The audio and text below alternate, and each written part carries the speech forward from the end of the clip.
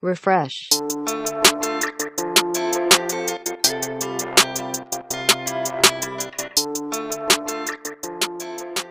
Hey, what's up, you guys? It's your boy, the Muffin Man, coming back at you again with another episode of Refresh Podcast. I am so excited to be back with you guys for another message this week. I hope your Monday is off to an absolutely incredible start so far. And without further ado, once again, this is episode 4 of our Why Jesus Christ series. I hope you guys have really just been enjoying this series. It's been getting a lot of good response, and so I'm super excited to bring you episode 4. But before we jump into that, let's open up in prayer and get this thing rolling. Father God, I just thank you so much for the opportunity to deliver this word to your people. God, every man and every woman of every nationality, of every country, Lord, every pair of ears that finds this podcast episode, God, I pray that you would just anoint my lips, not be my words alone. Prepare the hearts and the ears of the listener to receive a word from you, God, that the seeds of this message will be implanted into their hearts, God, that it would be watered for the harvest, Lord, that is to come. Father, we thank you and we give you the highest praise. In Jesus' name, amen. So, guys, it's Why Jesus Christ episode 4. And Jesus Christ episode 4. Why Jesus Christ episode 4. He is for you. You can be encouraged today to know that He is for you. Now, I want you to think with me for a moment. Is that cool? All right, wherever you are, you don't have to close your eyes to think. You can just, I want you to brainstorm with me. I want you to begin to gather thoughts to accommodate the words that I'm about to say to you. I want you to think with me for a moment. Have you ever been to a library before? Do you know what a library is? Maybe you haven't, maybe you have. But this, a library is a place filled with all sorts of materials, books of all sort. You have books that are non-fictional. You have books that are fictional. You have books that are chapter books. You have books that are picture books. You have books that are for adults, books that are for children, books that are for teenagers. You have DVDs and audio books and comic books and all kinds of stuff, magazines. But let me ask you, can you just pick up one of these sources? Can you just find one of these sources that I mentioned? And you said, man, I really like this. I think it'd be cool if I brought this home. Would you think they would just let you take it home? Well, no, of course not. They wouldn't let you take it out the door. That is their property. That belongs to the library. They wouldn't let you just take one of their things that belong to them unless you have a library card. When I was in second grade, I got my library card, and then I began to go to the library more and more, just out of hobby throughout that course until I got to high school, and I had to go for schoolwork. So, I did a lot of work with my library card and checking out comic books and mangas and all those different things, But the library card is a symbol of your membership to the library. That this library card says, hey, you are a member, and it shows that you understand what is required of you. That if you're interested in the book or the source that you have selected, that you're able to have it in your possession for up to 2 weeks. And anything after that 2-week mark, you would be charged a late fee. But, having that library card meant that you were held accountable for taking care of that specific book or resource that you were checking out. Now, I want you to pause that for a second. I want you to hold on to that thought, and I want you to remember that thought. We are going to revisit that in just a wee bit moment. But why Jesus Christ? Why can I trust that He is the best way? Why is He the only way? Because He is for you. And it all starts with inviting Him to become a part of your life. Now, I know this begins to sound like a broken record because you probably heard me say this in the last 3 parts of this series that, you have to invite Jesus to your life. You have to invite Jesus to your life. Because that's how a relationship starts, right? If you're building a relationship with somebody, whether you want them to be a friend or you want them to be a boyfriend or a girlfriend or, you're just reaching out to be nice, it all starts with that first encounter. And that first encounter is sending an invite. Maybe you're on social media, you're following them. Maybe you're on Snapchat or Facebook to where you got to request them. Whenever you got to send them a friendship request. Or maybe you're taking that little risky, the little heart-racing thing of sending them a message in the DMs. Whatever it is, you're sending out that invitation for them to become a part of your life. And the Jesus Christ is no different. That we have to invite him to be a part of our life, because that's how this life with Jesus Christ starts. But here's the coolest thing about that, is that Jesus chose us first. 1 John 4:19 tells us that we love because he loved us first. Jesus set the example. He said, I love you first. Hey, I love you first. This love isn't exclusive to a specific people group. This love isn't made to a specific style of person. I don't have to be a person with white skin or black skin or tan skin or, whatever. I don't have to be a man or a woman. I don't even have to be a good person or a bad person to accept this love, to be chosen into this love, to be accepted by this family. But before you can even comprehend what love was, he loved you first. I want you to think of it like a cup. Now, I've never been offered a cup before and said, I can't drink out of this.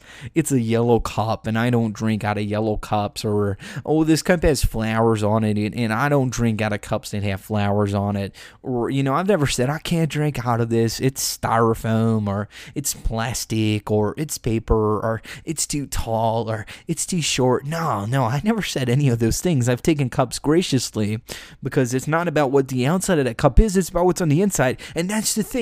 We are cups. We are containers and we are vessels made to hold the love of God within our very beings. It's not about the outside of that cup and what's on that cup, but it's about that if that cup has a hole in the bottom, because then it becomes a problem. Because when you begin to try to put something inside of a cup that has a hole on the bottom, it won't be able to contain the things that you're trying to put inside of it. So here it is. You have this opportunity to invite Jesus, and you do that. And you accept him into your life, and you say, you know what, Lord, I do what it says in Romans, to confess with my mouth that Jesus Christ is Lord, and to believe in my heart that God rose him from the dead, and that because of that I can live, I can be redeemed, I can have salvation. So now that makes you a citizen of heaven. Isn't that exciting? Congratulations if you have done that through the process of this series of Why Jesus Christ, that you've accepted Jesus. I commend you. A job well done. I am so excited. I am incredibly proud of you that you have accepted Jesus Christ, because now you are a citizen of heaven, and that is so exciting. But what does that look like? What does being a citizen of heaven exactly look like? Well, let's talk about it. Well, firstly, you'll get to live eternally with your Creator, because here's the thing, guys. Whenever we die, I want to let you in on a little secret. So lend your ear, turn your volume up, stop whatever you're doing, and here's the thing. Whatever you do with your life here, your life in this life, your life here on earth, is not forever. One day your life will perish. One day your life will be over. The statistic that my pastor says is 1 in 1 every person passes away. The Bible says that life is like a vapor in the wind. It's here one moment and it's gone the next. And we've all lost loved ones that, in our opinion, if it was up to us, we'd say it was premature. But here's the thing. Our lives don't last forever here on the earth. And whatever you do with your life here impacts your life in the next. So if you accept Jesus Christ as your Lord and Savior, you're guaranteeing yourself a spot to live eternally with your Creator. But if you reject Jesus Christ and you say that's not for me, and you say I'm not going to follow him because I don't think I can trust him, or I don't think he's real, or I don't think I'm good enough, you're earning yourself a spot in hell. Because you're rejecting Jesus, because you're more comfortable in your sins and having fun. There is no in between. It's heaven or hell. There's no in between. So here's the thing. You accept Jesus Christ as your Lord and Savior. Congratulations. Now you have an inheritance that you can look forward to, and that makes you a citizen of heaven. But now you have a power that is entrusted to you, and it is poured into your cup. Your cup's been repaired. There's no hole in your cup. You can retain what's being poured into you. And that power being Holy Spirit. That power being that now when you're accused for your old life, that you have a new life that you can look forward to, that you have a new life that you can get excited about. And so I want to read to you the perfect example that shows you what this citizenship looks like. And it comes out of Zechariah chapter 3, and it says this: "And then he showed me Joshua, the high priest, standing before the angel of the Lord, and Satan standing at his right hand to accuse him. The Lord said to Satan, 'The Lord rebuke you, Satan. Indeed, the Lord who has chosen Jerusalem rebuke you. Is this not a brand plucked out from the fire?' Now Joshua was clothed with filthy garments, and standing before the angel, he spoke and said to those who were standing before him, saying, 'Remove the filthy garments from him.'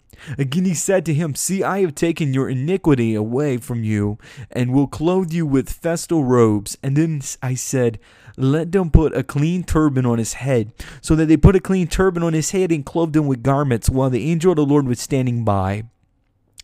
And the excuse me, and the angel of the Lord admonished Joshua, saying, 'Thus says the Lord of hosts, if you will walk in my ways, and if you will perform my service, then you will also govern my house, and also have charge of my courts, and I will grant you free access among those who are standing here.'" So basically a recap here of what's going on is Satan is standing before Joshua, telling God all the reasons why Joshua can't be redeemed, of all the things that Joshua has done, because you know what, Joshua, you did this, Joshua, you did this, Joshua, you did this.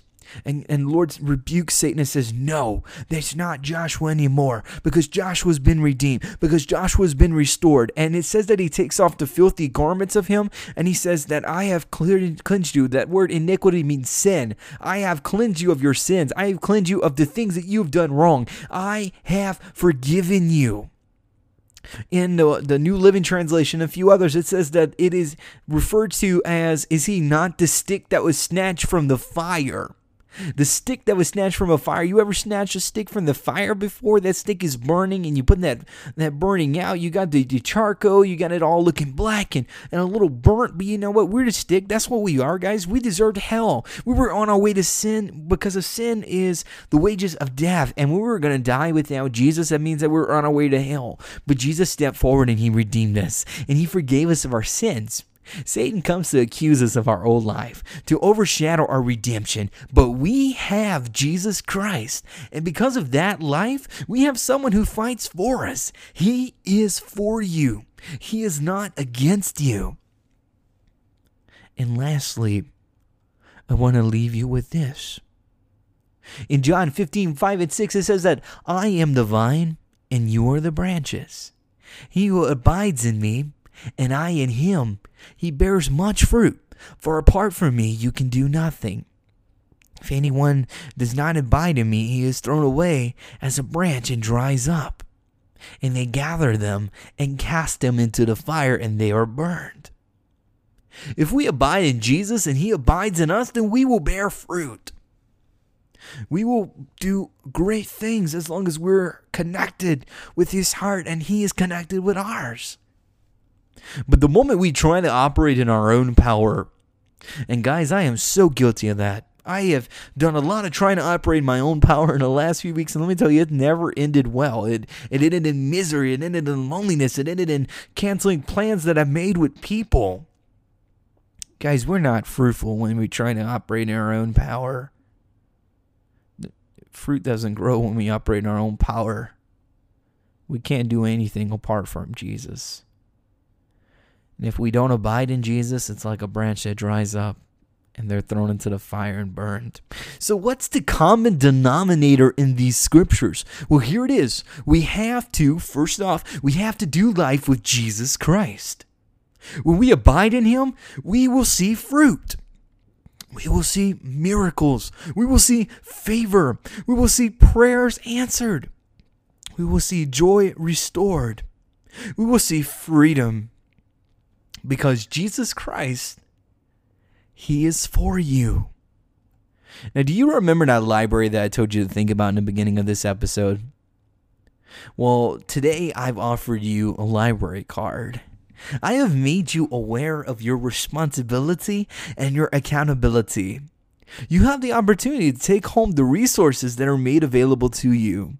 But you can keep it a lot longer than 2 weeks, friend. You can keep it for the rest of your life. Let these seeds penetrate the soil of your heart, and that you can allow Jesus to come and to water those seeds, that they can grow great fruit. That when the harvest of your life comes, and for you might not understand what this means, but I'm going to break it down for you right fast. That if you are diligently, if you are being faithful to chasing after Jesus and living a life with Jesus, and He is a part of your life, then you're going to see great things happen in your life. Dad, when the whole world around you is crumbling and crashing, and it seems like the world's being taken over by people or diseases or the appeal of others or being accepted by others, or whatever it is, you fill in the blank. You know about your own life. You are responsible for what you do with it. You're responsible for what you do with what's offered to you. Here's Jesus. I can't accept Jesus for you. I can only tell you about Him. I can only share with you why He's the best way, but it's not up to me to do that for you. It's your responsibility. Just like when you check out a library book at the library, you are held responsible for whatever happens to that library book. If that library book gets wet or torn up or lost, you have to pay for it to replace it. You are responsible for whatever happens with what you check out, with what you use your library card for. And the same thing could be said about the kingdom of God. You are held responsible for what you do with the time that is given to you here on earth. Don't waste it. A closed book never did anybody good, so don't let your branches dry out. And don't try to do it yourself. Stay active in the Word.